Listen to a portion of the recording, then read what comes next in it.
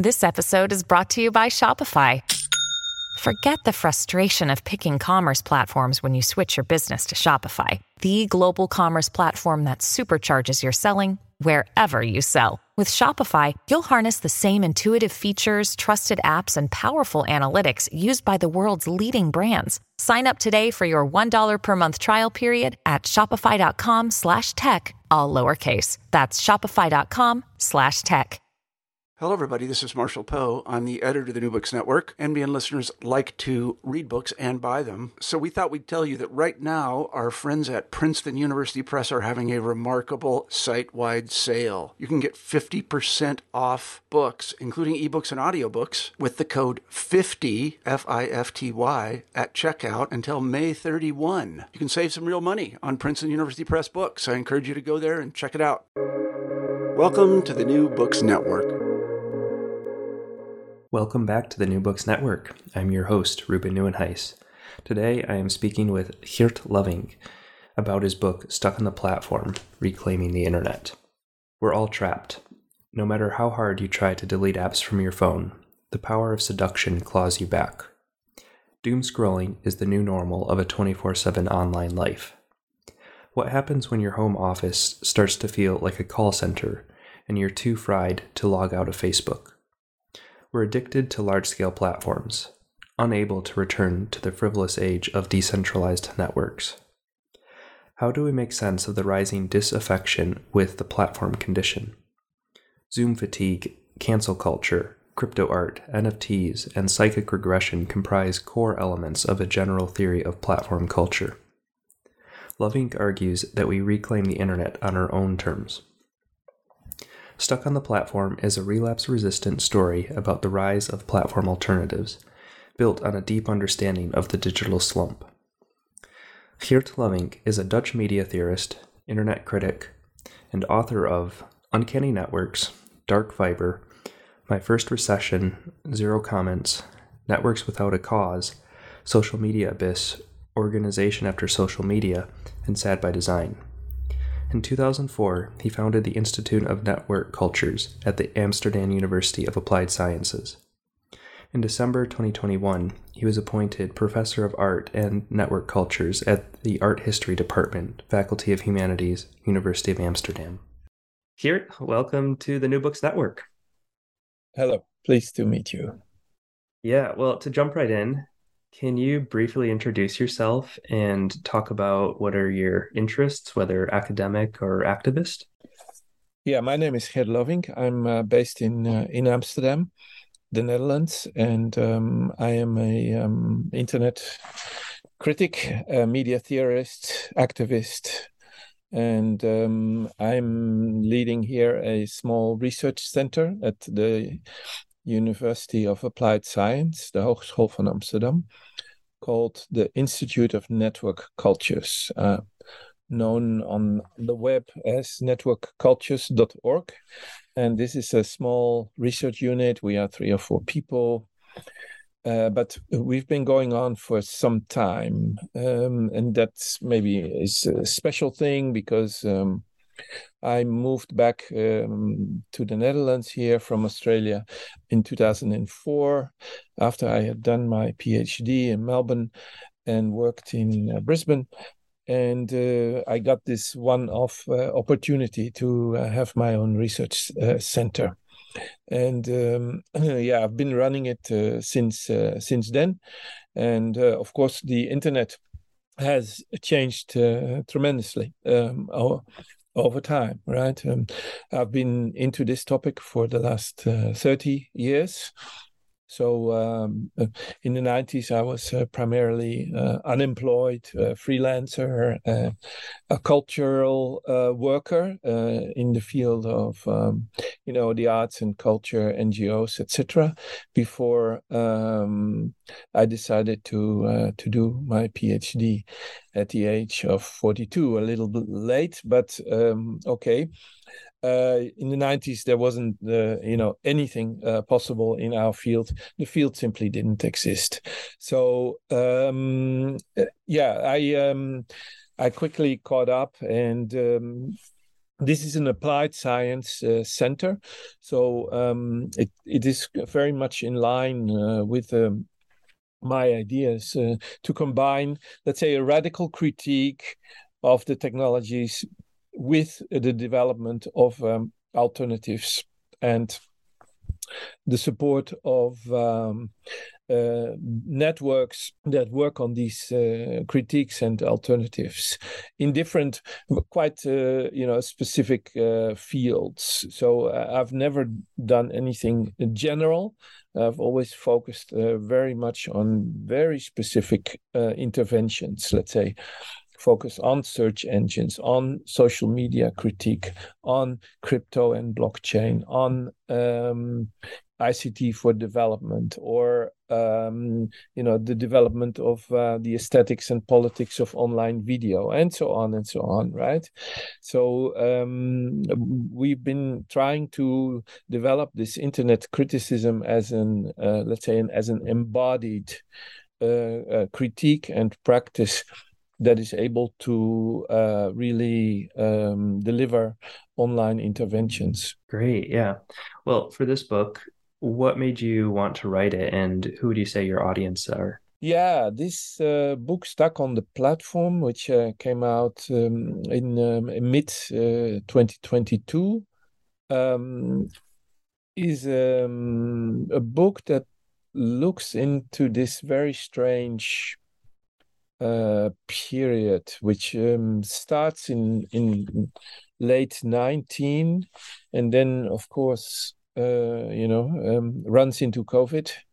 It's also the time, after Brexit and the late Trump period.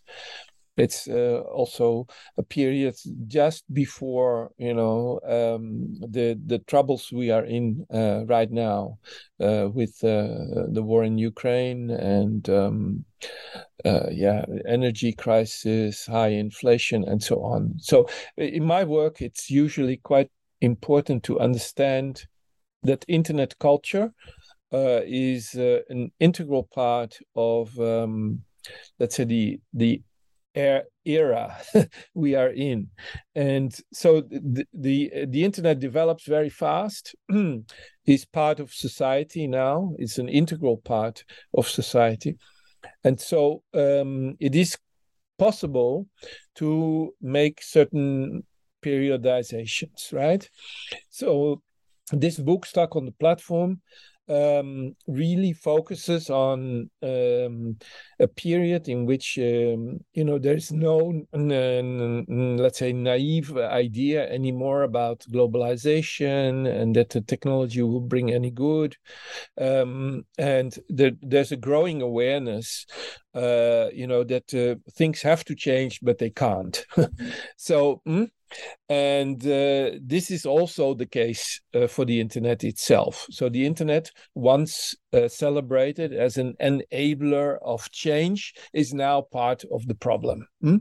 And in my book, I try to map this this transition period of the last 3 years. Now, I have to say that this is volume number 7 in my ongoing studies, right? The first one came out in 2001.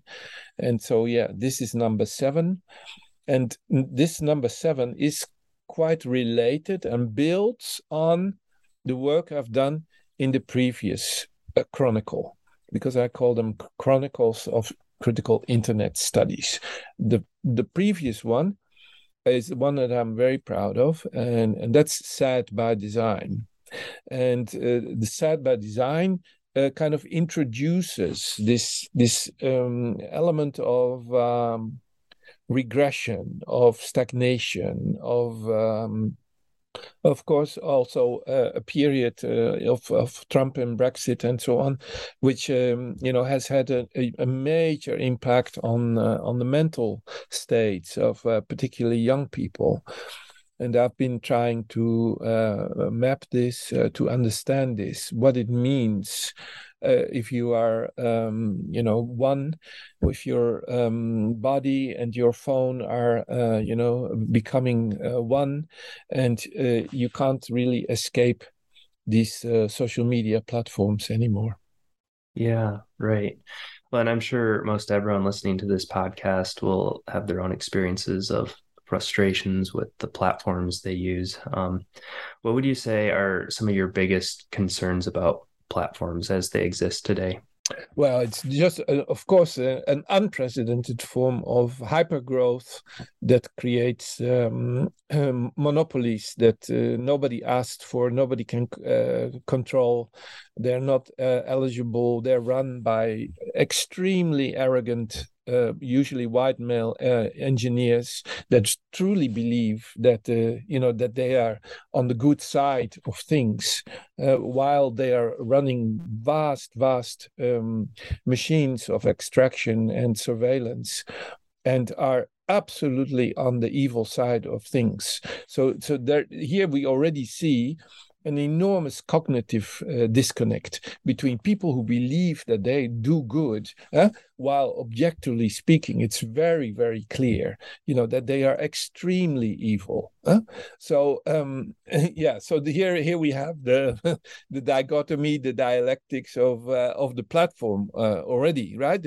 The platform that presents itself as a neutral enabler. Look, we only want to bring you together. We want you to trade and share, and we only and then look at the results of their manipulative software, the use of algorithms and AI that borders to war crimes in my view.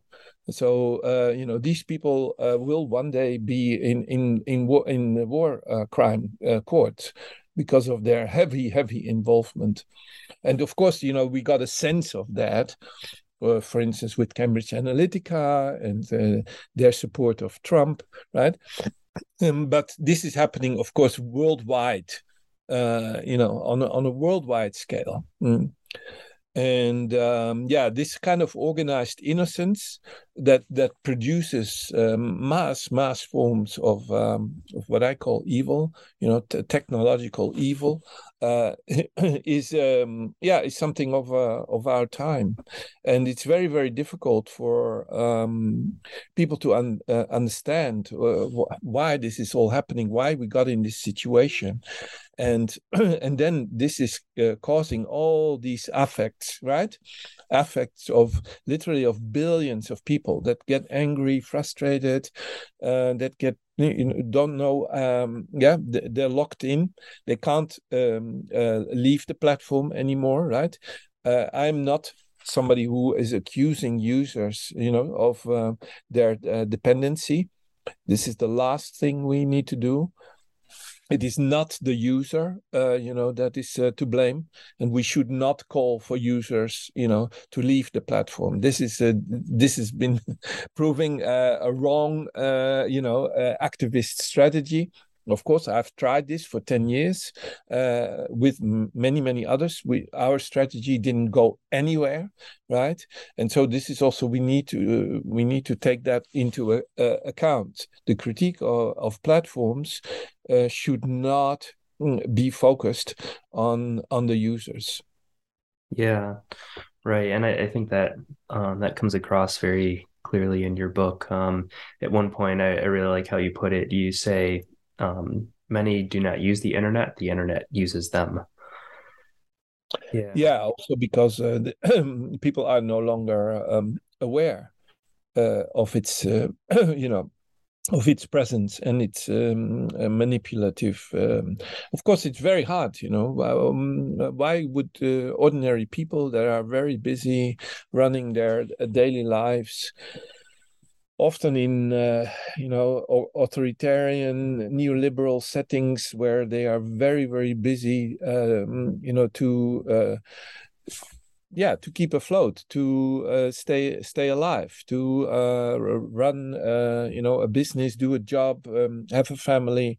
And why would these people have a sophisticated understanding of how these black box technologies work and impact them? They cannot, and we should not blame them and think that they are the source of the problem because they are naive, not well informed, ignorant. No, this is really not the case.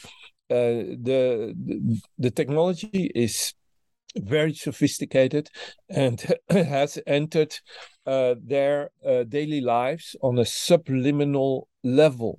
And this is one of the problems. So we need to politicize a subliminal level, which is very hard. How do you do that, right? Because these are all, automated behaviors, repetitive movements, swiping, updating, checking, right? This is now an integral part of the lives of notably 5 billion people on this planet, right? 5 billion, and that number is staggering, and it's very difficult even for us, for internet research to get a sheer understanding of the size we're dealing with here. Yeah, right. I think a lot of people who would be interested in this book would probably also be familiar with Netflix's popular documentary, The Social Dilemma. As such, perhaps comparing the two will provide some helpful context to listeners for what you're arguing in your book. Yeah, I'm a bit more funny. I'm a bit more ironical. Maybe people would say I'm a bit more European. I'm not a politically correct Californian tech worker that tries to talk him or herself out of this situation, right? No, of course. So that idea. It's a small book, by the way, that I wrote around the same time. It's very small, together with my friend, the designer Mieke Gerritsen. And that small book, it's basically only one essay. It's called Made in China. Designed in California, made in China, criticized in Europe. And that sums it up, pretty much. I understand that Europeans, especially in this kind of post-colonial period, why bother with Europe? I mean, there's no reason for that, right? So we need to first of all understand that Europe is really not a player in all this, right? The big players are anyway, and we know that, are the US and China. And of course, there are some other, especially on the manufacturing side, some very interesting smaller players like Korea, Taiwan. It used to be Japan, but So we need to look at this from a global perspective. And Museum Europe, what can we offer here? Not much, right? So we are basically 550 million consumers. And, from a consumer perspective, you could say, okay, well, we have something to say. But as we know, users are not really the driver here. So that there we already see, a fundamental problem here, that the users are not a force in all this, right? I believe that especially more and more, the further we progress into the 21st century, the more this is becoming a very harsh geopolitical and even a military conflict that we are talking about here, and the fight over the technology and the fight with technology, is an integral part of that. We're not talking about, what users like or do not like. And yeah, that's the tragic fate of Europe, and that's an important starting point. Europe has no moral stand to take in all this. At best, we are bystanders. One of the things that struck me when reading the book is that you pose a lot of questions all throughout it. What would you say are some of the main questions you would want your readers to engage with? Yeah, how to gain awareness of technology while understanding that on a collective level we still face mass dependencies. So I start the book with a chapter, of course, on Corona and the phenomena of Zoom fatigue. The irony of our conversation, Ruben, of course, is that we are at the moment using Zoom to record this. So hopefully you are not yet tired, but okay. We all know what Zoom fatigue is, right? These technologies require an enormous mobilization of all our senses to be really, really present, right? The Zoom software requires of users to be some kind of super Buddhists or something like that, right? An ongoing hyper attention and awareness of others that are, looking. So we're visually engaged. We have to listen, and we're sometimes even asked to respond, right? Of course, very often that's no longer possible, and this is where the fatigue sets in, and that's what I'm describing. What happens when you have to do this on a daily basis? Think of online education during the Corona period. Where especially young people were required, to sit 8 hours in classrooms, listening to teachers and so on, right? Now, and in the essay I describe, for instance, what happens when you switch off your camera, when you introduce new forms of disengagement to survive. And this is basically what my book is describing, is to look at technology and our technological culture from, maybe why not, a Nietzschean perspective, beyond good and evil, without, being highly critical, yes, of the platforms and the big corporations, but also looking at our own silly shortcomings and our all too human behaviors. For instance, also in the chapter that I write about cancel culture,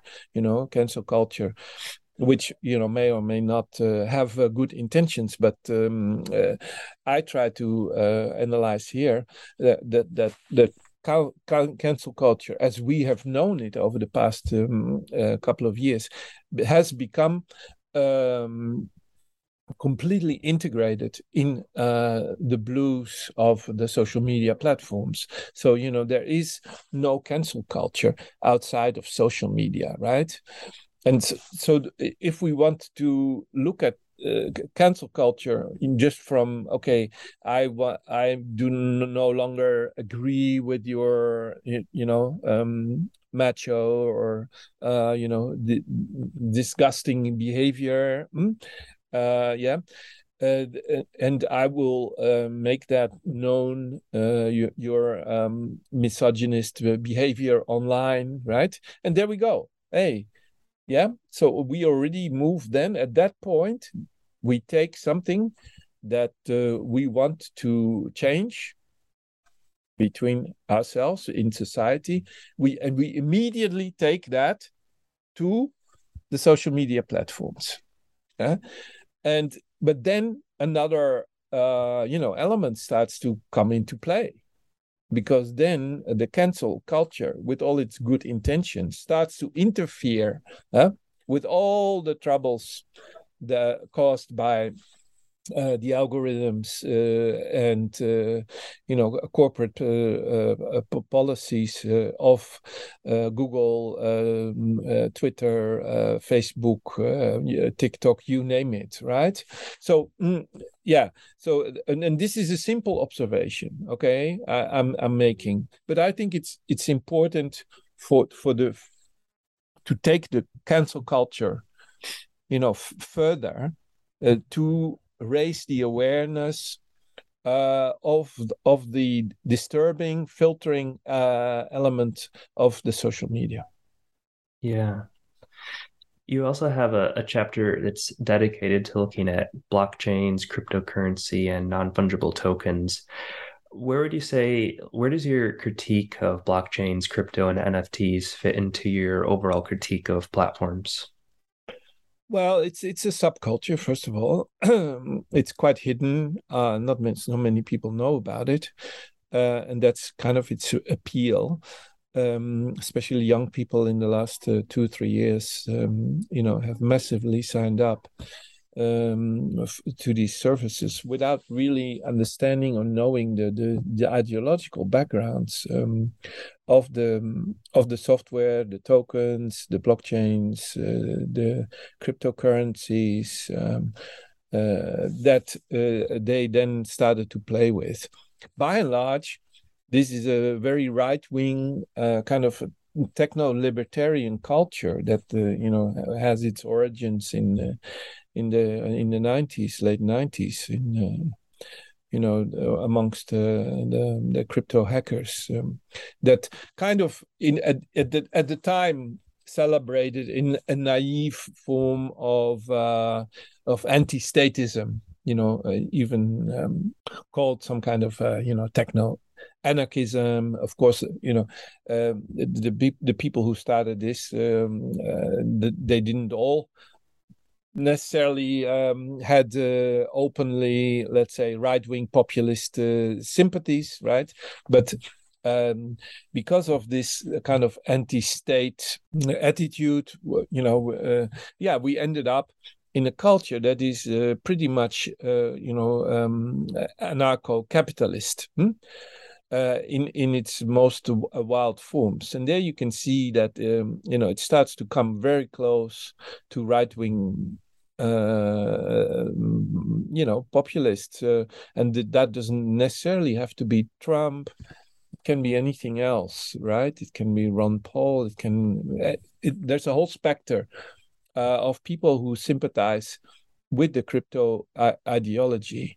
And I want especially young people to be more aware of this background and what and the implications of that ideology, which because these premises are then baked into code and then are performed, right? But then they start to be automated, they start to be implemented, and even more dangerous, they start to slip in the background because of the general tendency of these softwares code that turn into platforms to become very smooth, kind of subliminal things, right? Before you do a trade, you go to Ethereum, you have to do this, you have to get put something in a wallet. What is a wallet? Where is this wallet? Well, who's the owner of this, right? All these questions cannot be answered anymore, right? Because the whole procedure has this tendency to get automated. And once a procedure is automated, it becomes very difficult, especially for new users, to be questioned. So that's my message. Yeah.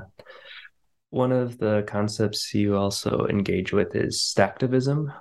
What's your take on stacktivism, and what does it call for? Well, having a son that was very much intrigued by Zizek and Zizek's love for Hegel, Yeah, it is a kind of a surprising turn that we see in especially in youth culture, and that is there's an open love affair in online network cultures for the Hegelian concepts such as totality.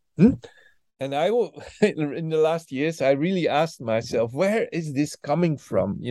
Because not only, in my generation, Hegel was seen as a very, very dusty and irrelevant philosopher, not just because, he was difficult to read or something like that, but many, many of us believed that the Hegelian tendency to build these overarching meta structures that involve a history as such, and so on, right? All these metaphysical categories, that this was something of the past. However, with the rise of technology and the incredible rollout of these technologies worldwide, and this super fast hyper growth, we see that the totality starts to mean something else for young people, because they experience this technological totality in their daily lives, and they see it and they see that it's operational. Now, Benjamin Brereton wrote that book. It's called The Stack, and yes, I I have added some European levels to that way of thinking, namely that the technology consists of layers, and that we have to start to think more along vertical lines. I myself, I am a horizontalist. I come from the horizontal tradition that's very well known, and all people who have a kind of a background in the social movements, in networks, of course, would argue for a rhizomatic horizontal approach, right? However, of course, in the last 10, 20 years, the technology can no longer be explained through this horizontal mode, or through this horizontal point of view, even though the decentralized approach is still good, and we love it, and it's a warm idea. We embrace it. However, it doesn't explain anything anymore, right? Except that it's a good intention. And this is the problem, and that's why I have introduced this idea of the stacktivism, in which we understand that our activism needs to address different levels, and even address the higher levels. If we want to do real important stuff, and stuff that has an impact, we need to understand that our politics needs to compete with the abstractions. We need to understand that our politics has to operate on the level of standards, protocols, codes, and so on and so on. That now you can say, okay, that's not for the many, but it impacts the multitude. It impacts eventually billions of people, right? Because I don't need to explain here why standards and protocols have an enormous impact on the everyday life of people, right? This is easy to understand. However, it is not so easy to understand how we can get there. And the stacktivism is an approach, to point us at the possibility of acting on levels that we do not know or are not so familiar with. Where do platform alternatives fit, such as Signal, Telegram, Mastodon, in your thinking? Yeah, for this I need to go back to the work that the French philosopher Bernard Stiegler has been doing. about a decade ago. And this coincided with our concerns that happened exactly around the same time.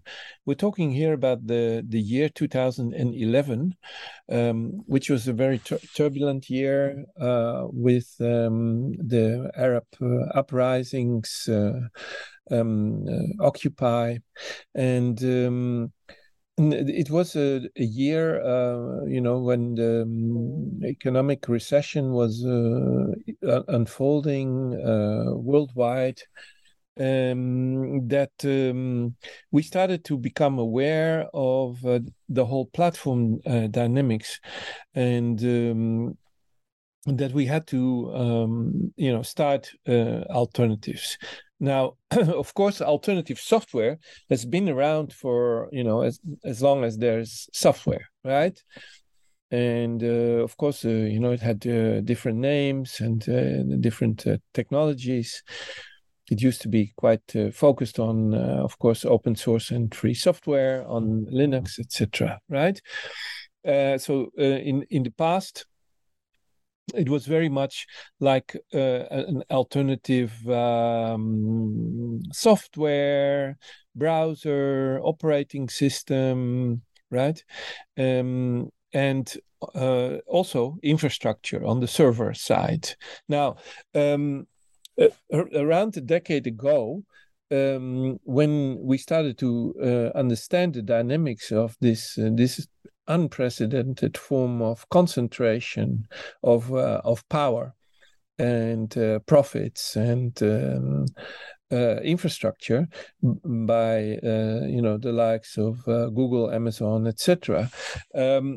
We started to understand that the alternatives, would probably be quite different from the way we thought about them before, and different from the things that we developed in the past, where we thought, okay, if you have alternative communities and if you develop an alternative internet culture, that would be sufficient, right?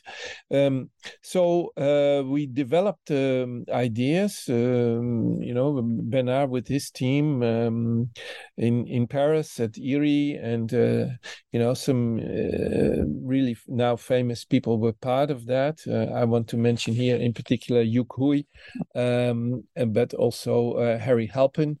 And others, we had different ideas here in Europe how to approach this. Should we really go on a very, very high abstract level, what I discussed before, under the rubric of stacktivism? Or should we look at it more on the basic side, namely developing very concretely, apps themselves that could be used. We had also a project, a community for that. It was called Unlike Us, critique of social media and its alternatives. And we held a couple of meetings in that period around 2011, 12, 13.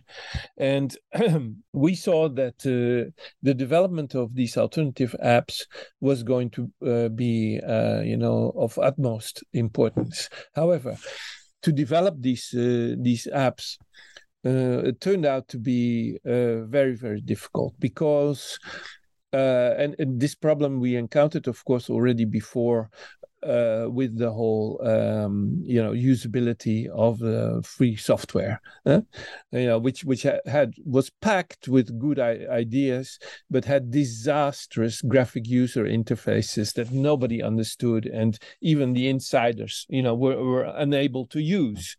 So even the technologists themselves were not able to use their own apps. Yeah, it constantly broke down. They had to constantly fix it.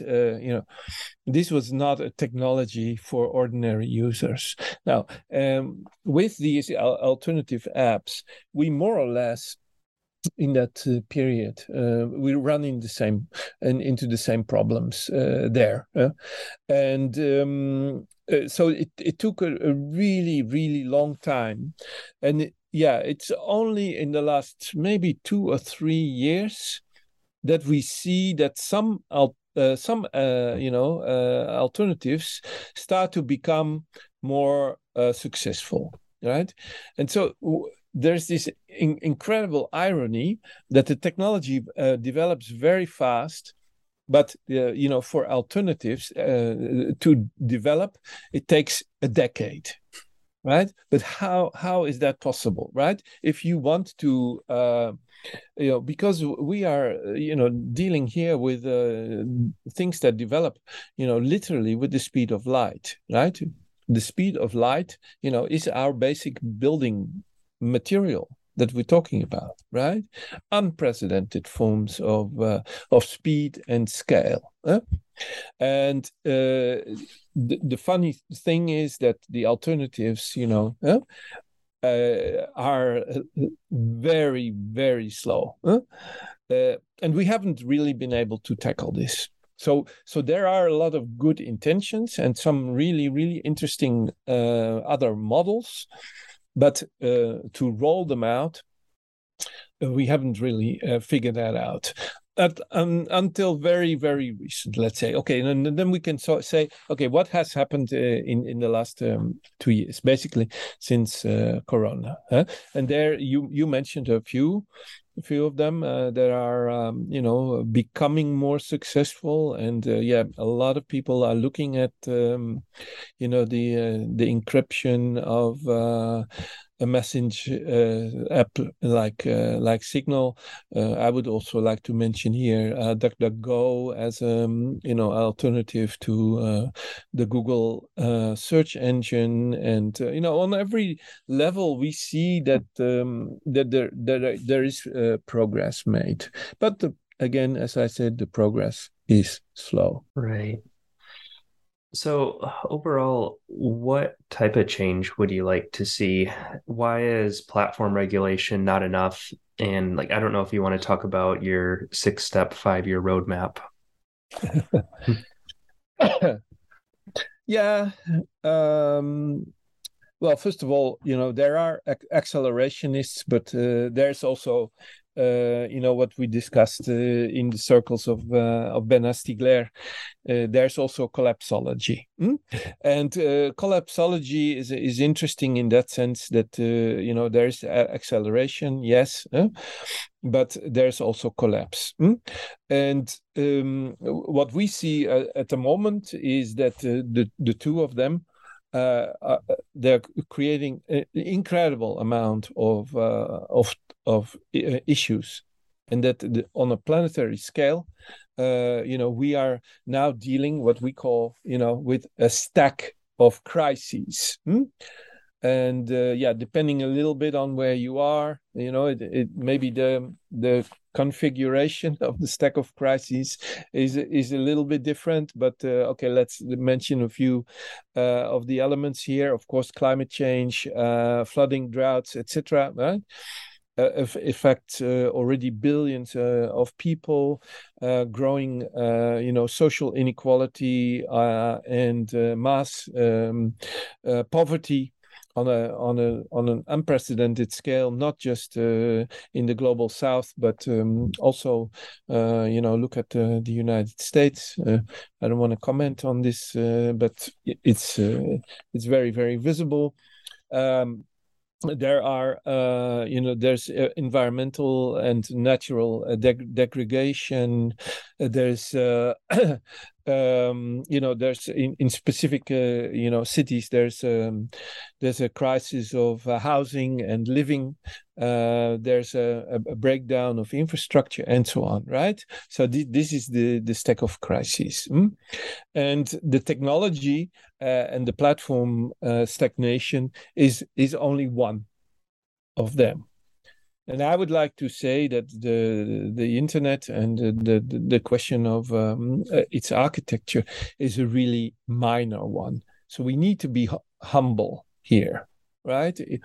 The issues that I am addressing here are really minor in comparison to the really big challenges, that are out there. So we need to understand the technology, even though it's a really really integral part of the everyday lives of billions. It is not their prime concern anymore, right? And so we need to develop this kind of new kind of humble politics, because otherwise people, we're not proponents of techno-solutionism. We do not believe that technology is the solution to all these problems, right? So we need to address the ideology of techno-solutionism as it was once developed by Eugene Morozov, and we need to understand that before we start to make some kind of grand gestures about the role that alternative platforms or alternatives to the platform economy can play. Yeah. Well, and I guess, that's a really helpful way to contextualize it. But then within that context, like what within platforms would you like to see change? I guess. Well, first of all, I would like, really to further radicalize the geopolitical approach. I think there is no way. We need to further attack any idea of globalism and the idea that the technology somehow is global, is neutral, and facilitates us all, right? No. So this needs to be tackled first, right? If we're speaking to Facebook, Google, etc., these are American companies that push, their own geopolitical approach, and they cannot make any global claim whatsoever, right? That is maybe very different from 5, 10, or 15 years ago, right? When they had the arrogance to do that, and a lot of people bought into that, right? But this is really no longer the case, right? China is a major player. Nobody really knows anything about the fate of Russia and what's going to happen, in the coming weeks, months, or years. With that, very important global player. There are other parts of the world that further develop, and I'm particularly focused here on Africa and parts of Latin America, that will inevitably go in different directions, very interesting different directions, right? And we need to take that into account when we're talking about the technology. So any idea of kind of planetary computation, as Benjamin Brereton calls this, is a lie. Right? This is an ideological construct coming from the US, and there is no such thing as the planetary, right? So we will see in the coming years that if we want to really think about alternatives, we cannot just skip these regressive tendencies of geopolitics and say, oh well, once in a few years they will be over, and then the world will come together, and we will all start to address the real planetary concerns. That I find extremely naive. So we need, in the development of alternatives.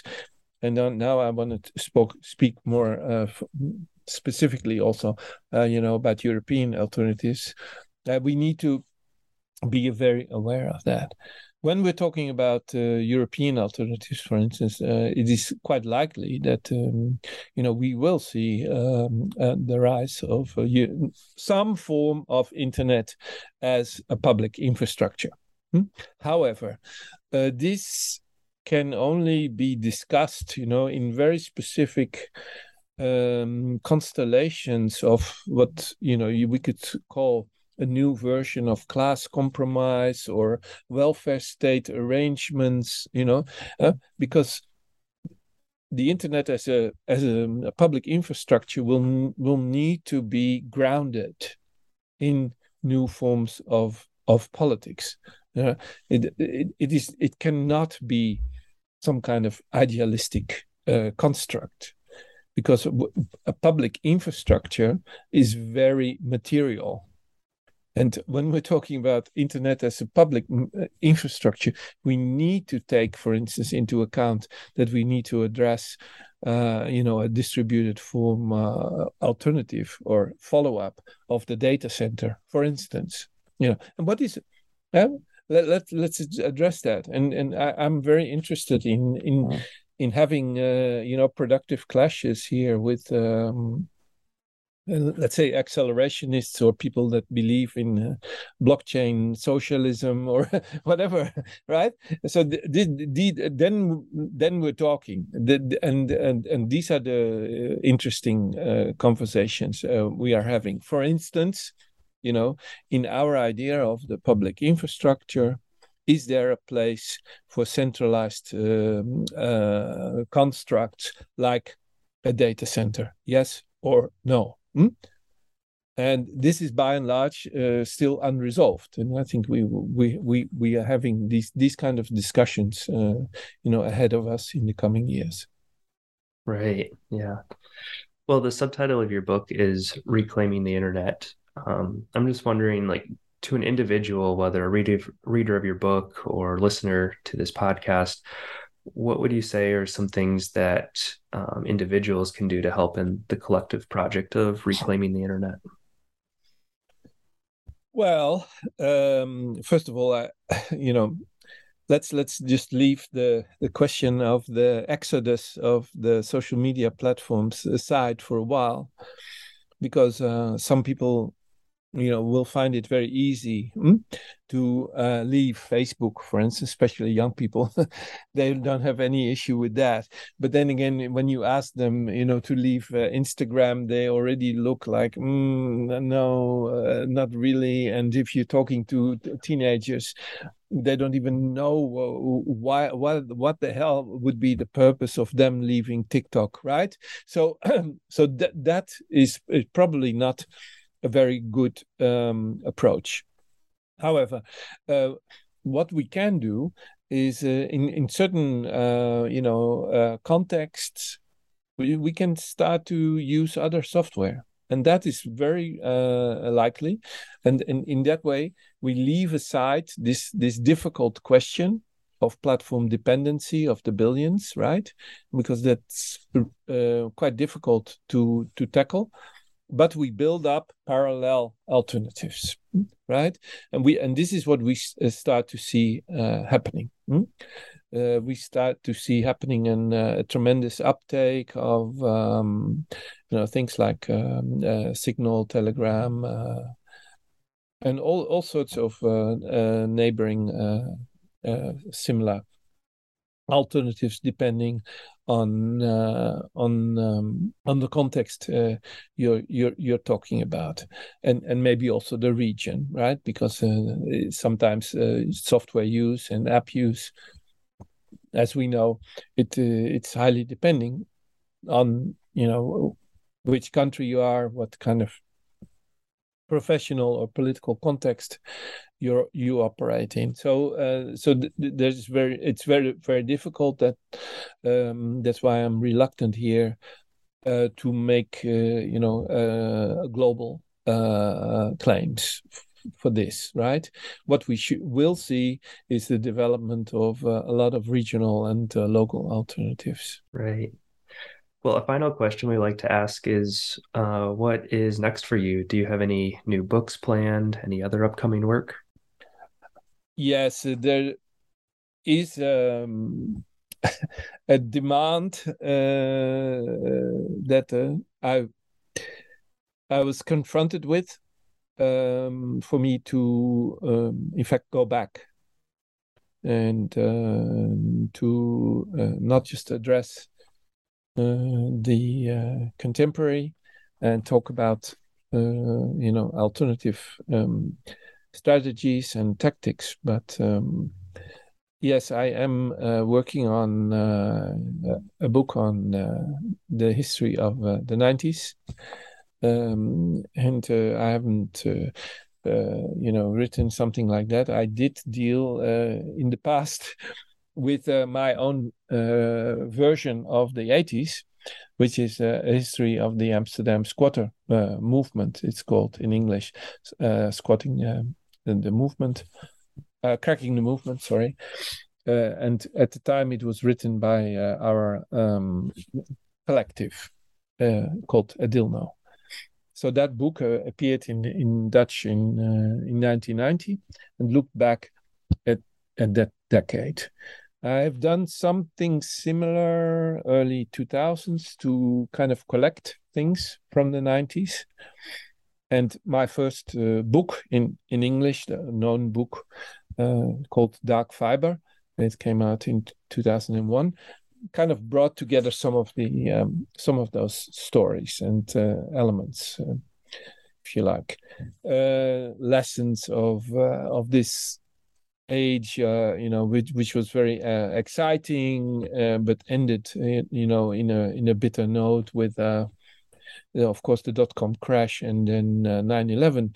So that first period, retrospectively called Web 1.0, is an era, that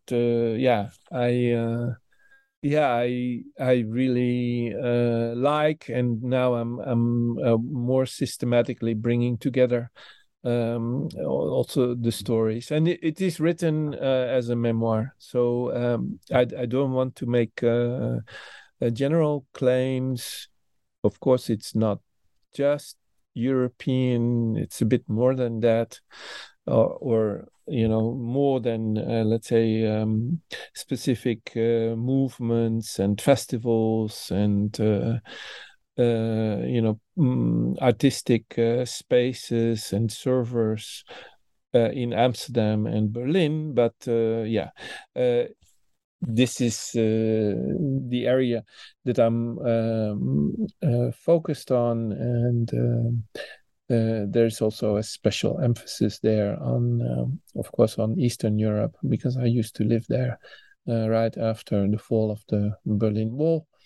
So and of course, this is also the time of the bitter war in former Yugoslavia, and all our attempts, much like today, to organize support campaigns for activists and artists over there, much in the same way as we do that now for Ukrainians. Great. Well, I think we've taken up enough of your time. Thank you so much for coming on the show.